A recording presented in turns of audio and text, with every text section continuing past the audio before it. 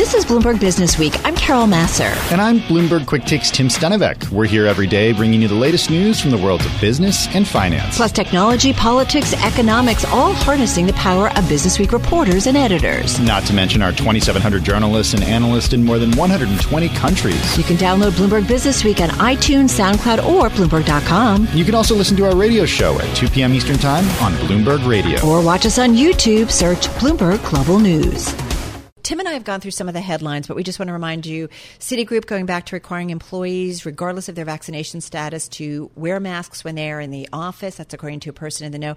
CDC, we heard for them, Tim, advising fully vaccinated individuals to once again start wearing masks in public indoor settings in places where the virus is spreading rapidly. And we've had a ton of companies, particularly in the big tech space, Twitter, Google, Lyft, rolling back, bringing workers back to the office. The big question I think that many people are grappling with is how do they make sense of it? If they were vaccinated in January, February, many people were vaccinated in April. Are they going to need a booster? We're getting information about that too. Fortunately, Dr. Amish Adalja, senior scholar and infectious disease physician at the Center for Health Security at the Johns Hopkins Bloomberg School of Public Health. He joins us now on the phone from Pittsburgh. The Johns Hopkins Bloomberg School of Public Health, supported by Michael R. Bloomberg, founder of Bloomberg LP and Bloomberg Philanthropies. Dr. Adalja, I want to start with the news that we got from the CDC earlier this week that I think was confusing to a lot of people.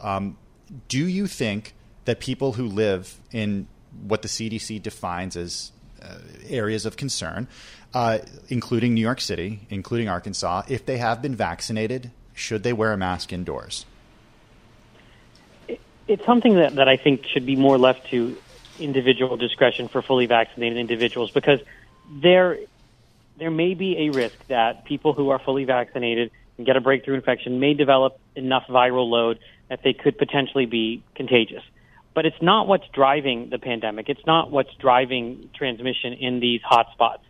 So to make a policy, in my mind, based on something that's, by their own admission, a very rare occurrence, doesn't necessarily make sense to me. I think if you're an immunosuppressed person and you've been fully vaccinated and you're in a high-risk setting, it may make sense to wear a mask so that you don't get a breakthrough infection. But what we're talking about with breakthrough infections are largely clinically insignificant, meaning no symptoms, mild symptoms. It's when you walk through a hospital, it's not breakthrough infections that you're seeing in the hospital. It's almost exclusively people who are not vaccinated. So to me, that doesn't really seem congruent, and I think it is confusing, and I think it's going to be something that has basically only a marginal benefit, if any, when implemented. What about what's happening in my universe right now is people, all my friends have kids who are under the age of 12. That's where I am in life, and what they're wondering is, okay, well, my kid can't be vaccinated. Can I actually pass a breakthrough infection to my kid? Like, do I need to start wearing a mask at work because that's a risk?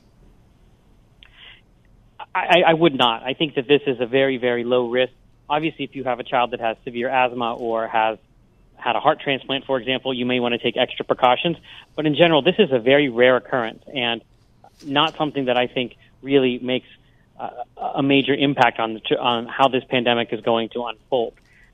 That being said, it's also true that just because children are not vaccinated doesn't mean that they're at very heightened risk for severe disease with COVID-19, especially as you get to those younger age groups where COVID-19 is more like other respiratory viruses that they may face. So I think that this comes up to kind of parental risk tolerance.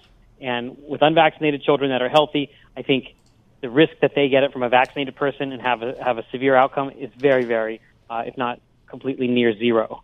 Dr. Adalja, then, do you think the CDC made a mistake in coming out with that mask guidance? I do think they made a mistake. I think to make a policy based on a very rare event occurring and at the same time undermine the vaccines in the mind of the vaccine hesitant, because now they see nothing changes for them if they get vaccinated, really, I think has set this whole thing back. Because the goal of the vaccines was never to block every breakthrough infection. The goal of the vaccines was to stop serious disease, hospitalization, and death. And as we all know, the vaccines are working tremendously when you use that to measure their success, because who's in the hospital? Unvaccinated people. Who are dying? Unvaccinated people. The vaccines are working extremely well. They are the solution. Going back to kind of a primitive masking approach when we have a 21st century solution, the vaccine really makes no sense to me. And by their own admission, the CDC says this is probably accounting for a very, very small portion of the transmission going on. So what impact do you think that will have if it's only a very small transmission? And especially in those places that are hotspots, those people are not going to wear masks. They're not going to get vaccinated. And I think this is just going to further entrench their vaccine hesitancy and confuse everybody else in the rest of the country trying to understand if it applies to them or not. Although we've done some analysis here at Bloomberg, I know Drew Armstrong has done some reporting that in those hotspots where people have been slow to get the vaccine, that those numbers are going up, maybe as a result of this heightened awareness. Is there something to be said by saying, okay, we're going back to masks, things are getting a little bit tricky again, that might get more people who were hesitant to get the vaccine to get it now? There has been some uptick in vaccination rates in some of those hotspot areas, but that occurred before this CDC guidance. And remember, we've never said that unvaccinated people should be going around infecting people without masks. What particularly is I have a problem with the CDC guidance is the guidance for vaccinated people, wondering whether that's the right message to be sending and whether the data actually justifies this type of a reaction based on the fact that it's not likely. It's clearly not what's driving the pandemic. We are in a pandemic, as the CDC director said, of the unvaccinated.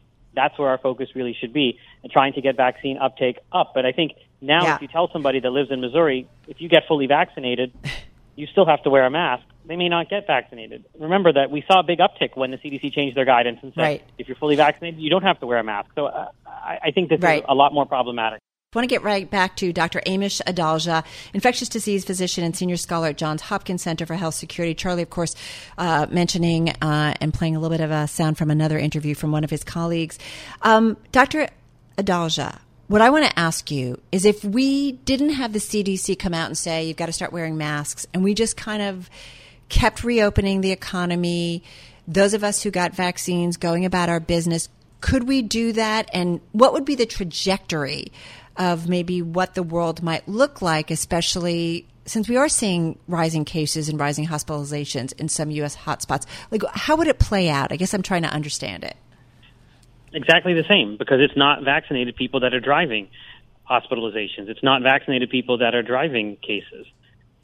It's the unvaccinated. So the CDC guidance was for vaccinated people to wear masks in high risk situations, but they're not the ones driving it. So no, I don't think that the CDC guidance is going to change the trajectory one way or the other, because it's not vaccinated people that are causing hospitalizations. As we've said multiple times, almost universally, it's the unvaccinated that are in hospital. So no, I don't think this is going to make a major dent in what's going on here. What will make a dent is the unvaccinated changing their behaviors by either starting to wear masks or getting themselves vaccinated, which is the ultimate solution.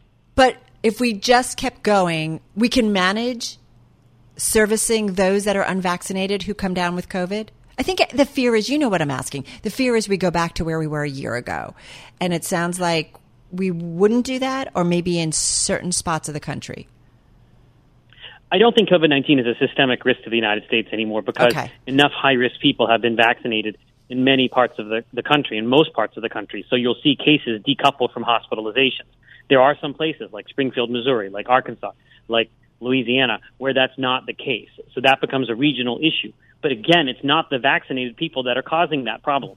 It's the unvaccinated people that are spreading it amongst themselves. And whatever contribution, if there is one, of vaccinated people, it is a minuscule proportion of what's going on here. So restricting what vaccinated people can do on behalf of the unvaccinated isn't fair. I don't think it's scientific, because if you're fully vaccinated, COVID-19 is no longer a threat to you. You will not get serious disease, hospitalization, or death. And period end. The vaccines are doing their job. It's the fact that not enough people have taken the vaccine that's causing the problem. And these breakthrough infections, which were expected, are mostly clinically insignificant, have very, very mild symptoms, and are not even a problem for the people who get those breakthrough infections. And the issue has to be focusing on the unvaccinated people in those hotspots that don't want to be vaccinated. They don't want to wear masks, and that's where our problem is. And I think that's how we're going to progress for some time in this two-track pandemic, where the Northeast, for example, has COVID managed more like a normal respiratory infection, and other parts of the country where it's still a disruptive effect until more people get vaccinated or the Delta variant burns itself out by infecting enough of the population. Dr. not a good situation. Yeah, we only have a minute left, and I know that a lot of people listening right now are thinking about kids because the people under 12 in this country are the ones who are not vaccinated yet.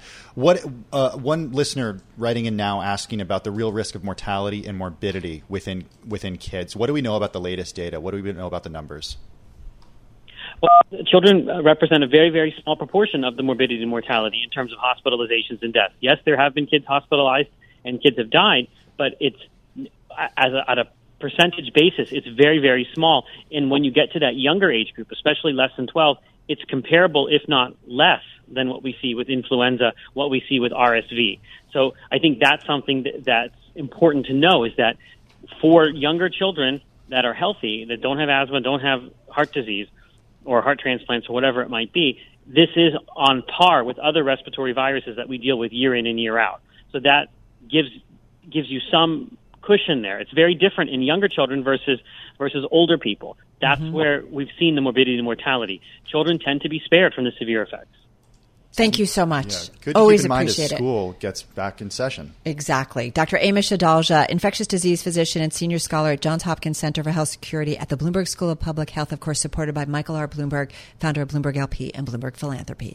You're listening to Bloomberg Business Week with Carol Messer and Bloomberg Quick Takes Tim Stenovic on Bloomberg Radio. Okay, this may rightfully freak you out. It's about the last days of the rainforest. Yes, that rainforest, so crucial to the global environment, species, all of our living beings. It's a story in the magazine. It's about how the Brazilian Amazon is approaching the point of no return and the government there, Tim, fanning the flames. Joel Weber is editor for Bloomberg Business Week. He's with us in the Bloomberg Interactive Brokers studio. Jessica Bryce is senior editor for Latin America News at Bloomberg News, and she joins us on the phone from Sao Paulo, Brazil. Joel, we were talking about this during the break. I read the story this morning. It is something that actually put me in a pretty sour and foul mood because it is incredibly depressing. The Amazon rainforest, it's one of the globe's greatest natural resources. In the past 40 years, we've lost an area as big as California to deforestation.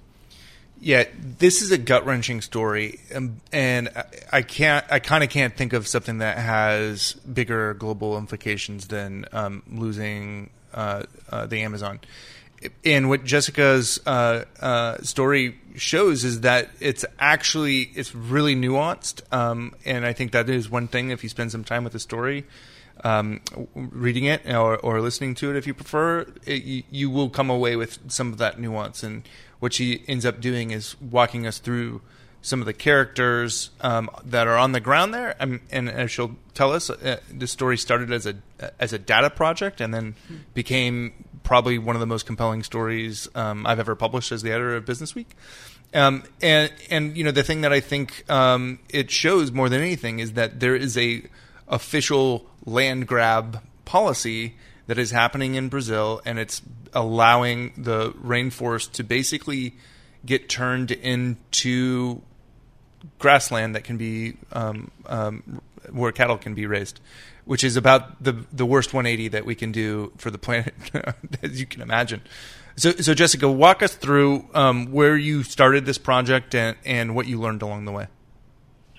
Hi, thanks for having me on the show. I started the project really looking at the data behind deforestation, trying to figure out, we've been struggling with this issue for decades now, and why is it still something that we're seeing? Why is it not something that the world is able to stop? Why is not the Brazil government not stopping it? So I started looking at the data of who's actually doing it, and it took me into directions that I had never really expected. I mean, it is such a nuanced story. It is such a complicated story, and what it comes down to is, the folks on the ground. For decades, they've been told that deforestation is a good thing, that they need to deforest the land. And in fact, in some cases, they were, handed plots, and if they didn't deforest the land, they risked losing those plots. And so that culture has really stuck in the Amazon and the folks there now, which a lot of them are incredibly poor. The government keeps that policy alive because it helps pump this cleared land, into industrial farming operations that feed the world. I mean, this is such a big part of it, right? Supporting the people who live in a country and area, right?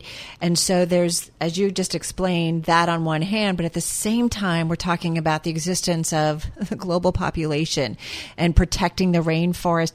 It's a policy that's not just from President Bolsonaro. It's been around for a while. It has been around for a while. During the dictatorship, the government really prioritized giving it to big landowners, big industry, and then so you had this population of people who'd been working the land for generations, and so when the democracy came about, the government decided to give them small plots of land. So that was in the Constitution. What we saw is that two governments prior to Bolsonaro, they moved the needle forward. They said, okay, so we'll amnesty more recent deforestation, we'll amnesty bigger deforestation.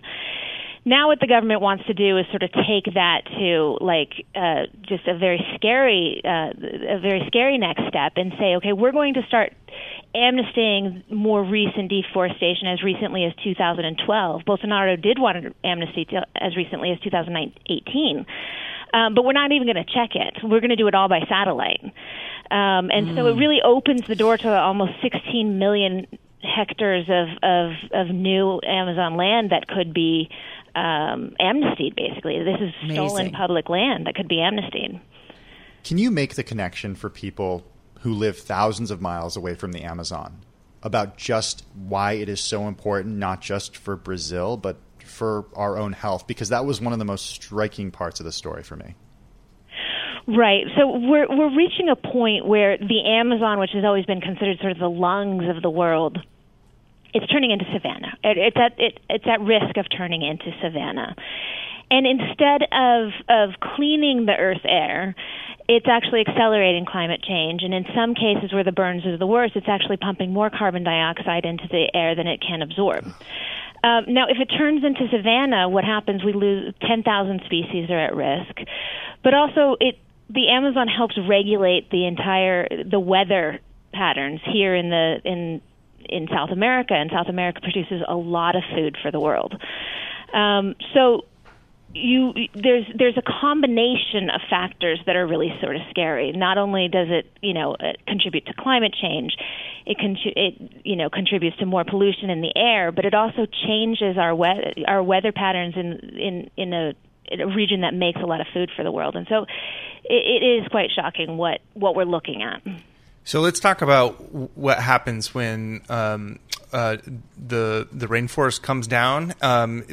Basically, we have it's a story about poor people who are moving into the jungle and claiming land, and then that land ends up becoming homes and villages over time, and then they inherit that land, and the government basically has that amnesty program that allows them to stay there, and those homes become permanent places.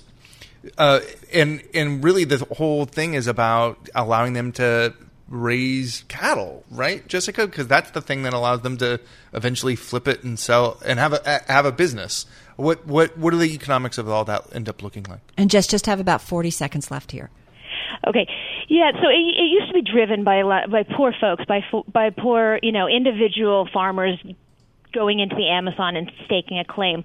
But what we've seen recently in the invasions is that they're very sophisticated. And we go into the story about this, we did visit a camp, and it's sprouted up in 5 months. It's had, there's houses, there's a school, there's internet, there's running water. And so the poor farmers alone can't explain the sheer scale of the deforestation that we're seeing.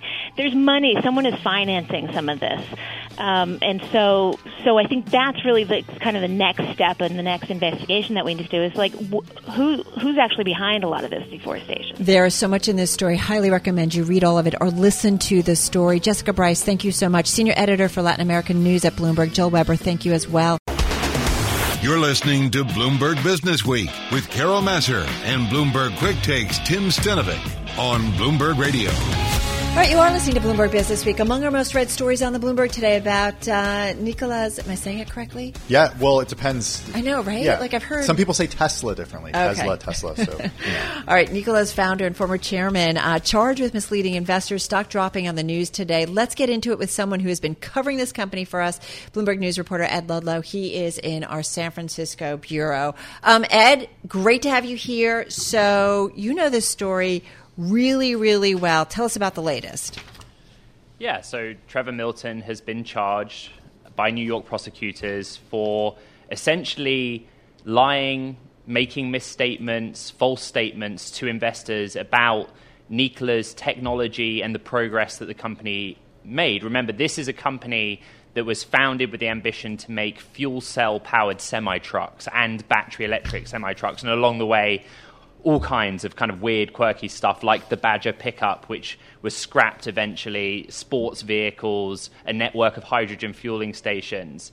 And it's not a huge surprise. We knew that this investigation by both the DOJ and the SEC was ongoing. And indeed, the company's own internal investigation through an outside law firm found, similar results, that he'd made misstatements. But it is, a substantive step forward in what's been a roller coaster story. I'm wondering what happens, Ed, to the company. I mean, shares down more than 10% right now. These shares were trading at nearly $80 a little over a year ago on June 9th.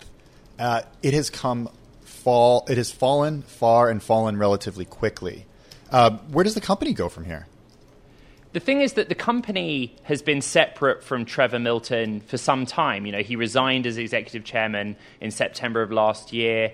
The company released a statement pointing out that this investigation or these charges are against Trevor Milton. They're not against Nikola Corp. This is a completely separate. Nikola said that they cooperated with the investigation throughout its entire duration. And to be fair, Nikola really refocused after Milton left. They kind of restructured. They had new executives put in place on the management team under the leadership of CEO Mark Russell. They scrapped those kind of extra projects that were underway, including the Badger pickup and those sports vehicles. They narrowed their focus, and they are now building slowly towards what they originally set out to do, which is to build battery electric semis and fuel cell powered semis.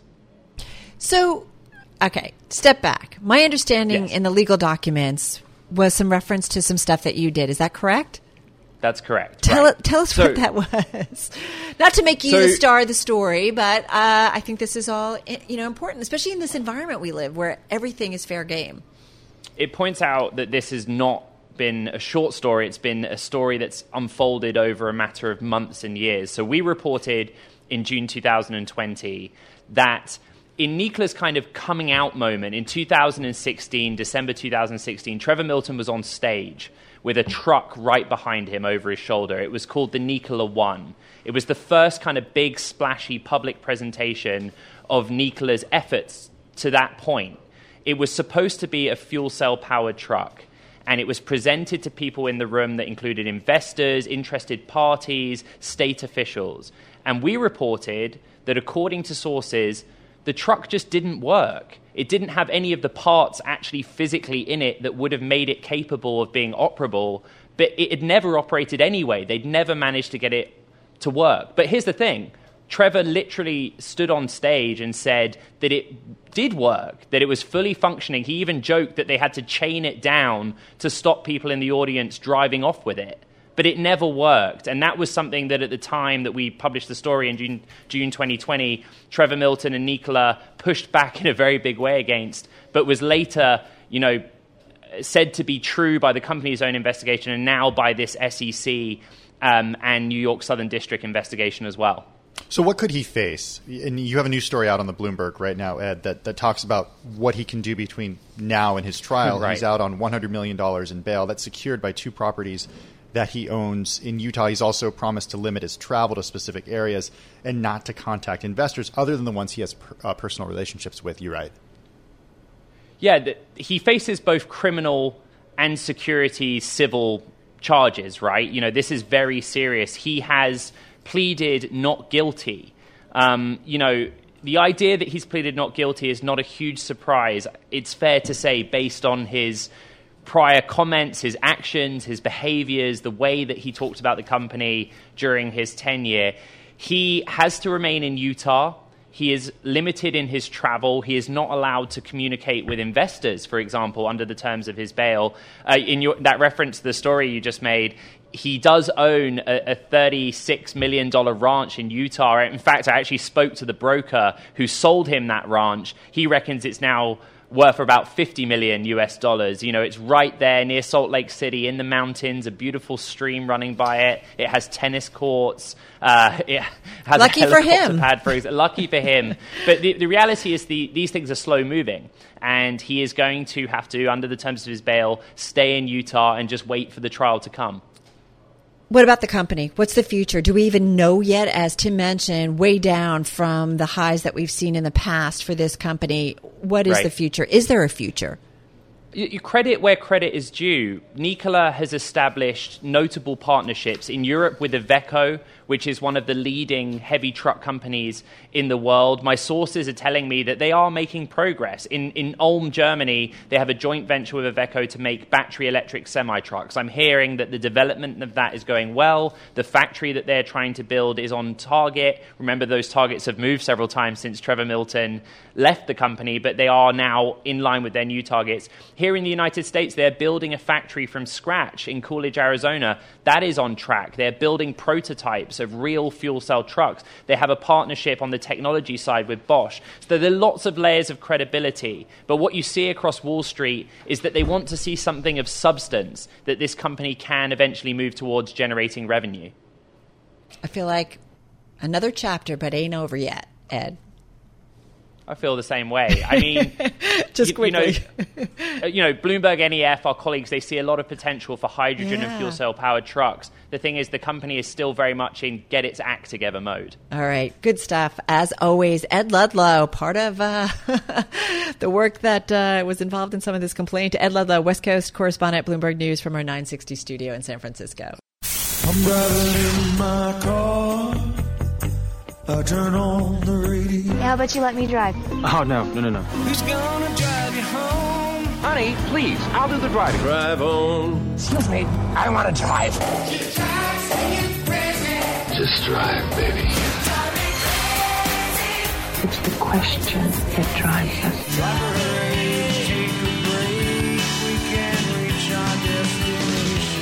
This is the Drive to the Close. That funky music will drive us till the dawn. On Bloomberg Radio.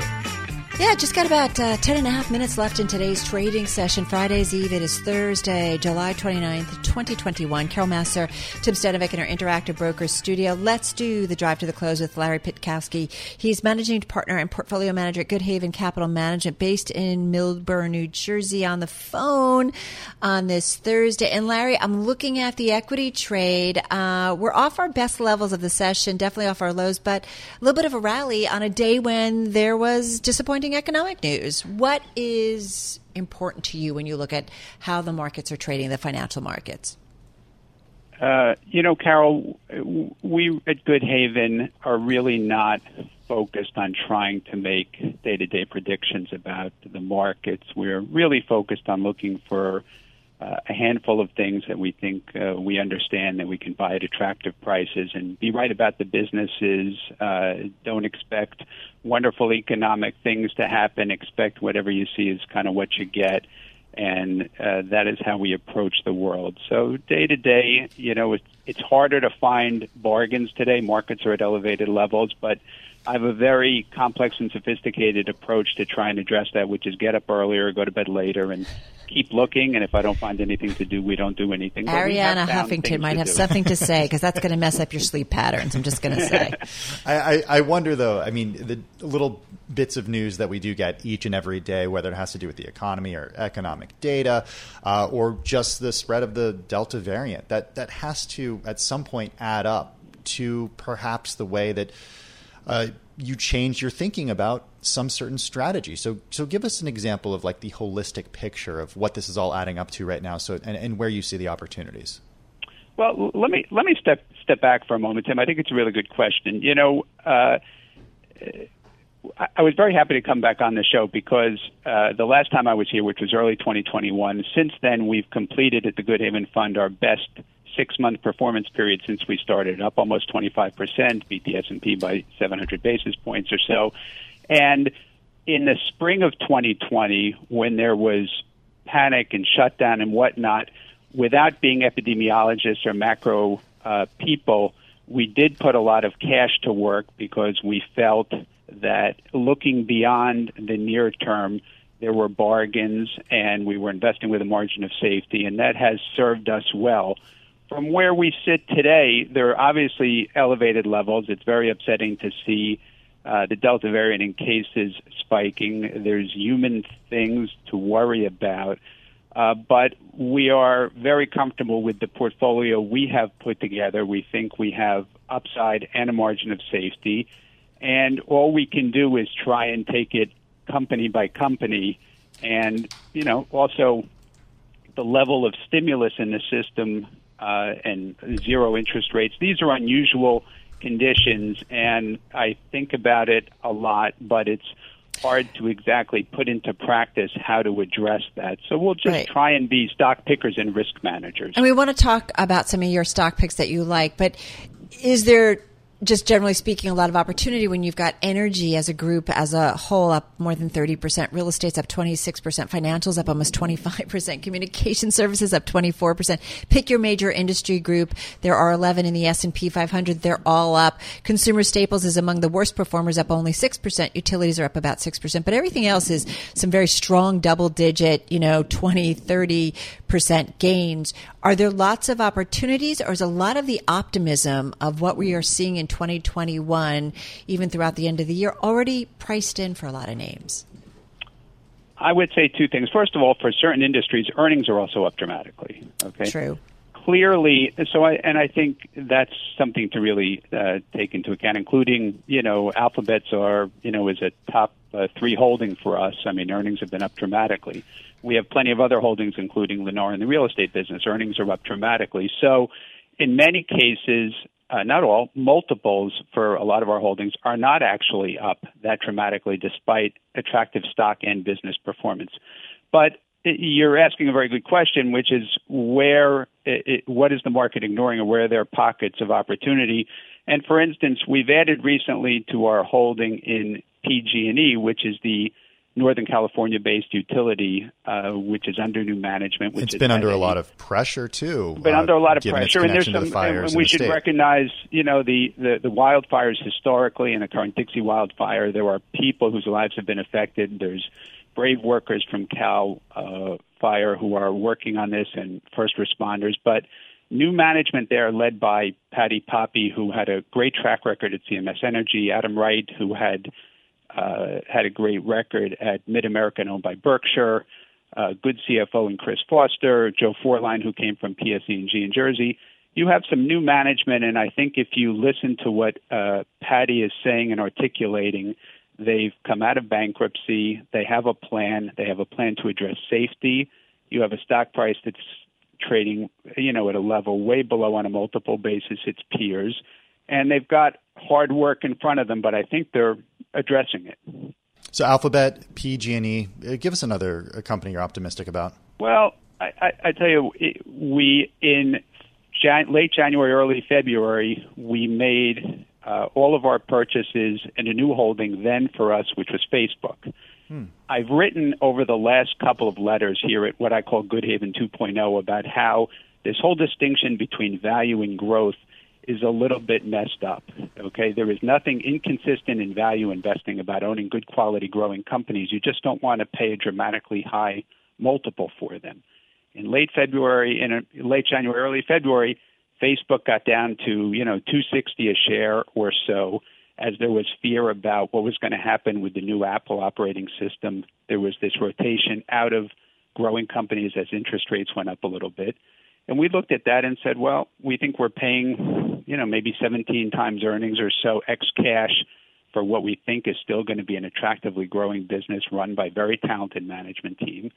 And that was a recent purchase that is so far, worked out well, and I think has a long runway to go. Hey, Larry Pitkowski, I want to ask you, are you at all concerned about the economy, U.S. economy, global economy shutting down again because of the Delta variant? And are you at all making any adjustments to investments because of that? Carol, I'm concerned about everything, but I'm always reminded of somebody very smart who once said to me, look, if you ask most people their macroeconomic view about the future, you'll learn a lot about the person, but not a lot about the future. It's hard to translate certain of these concerns about, what do you do if you think you're going to own something for many years?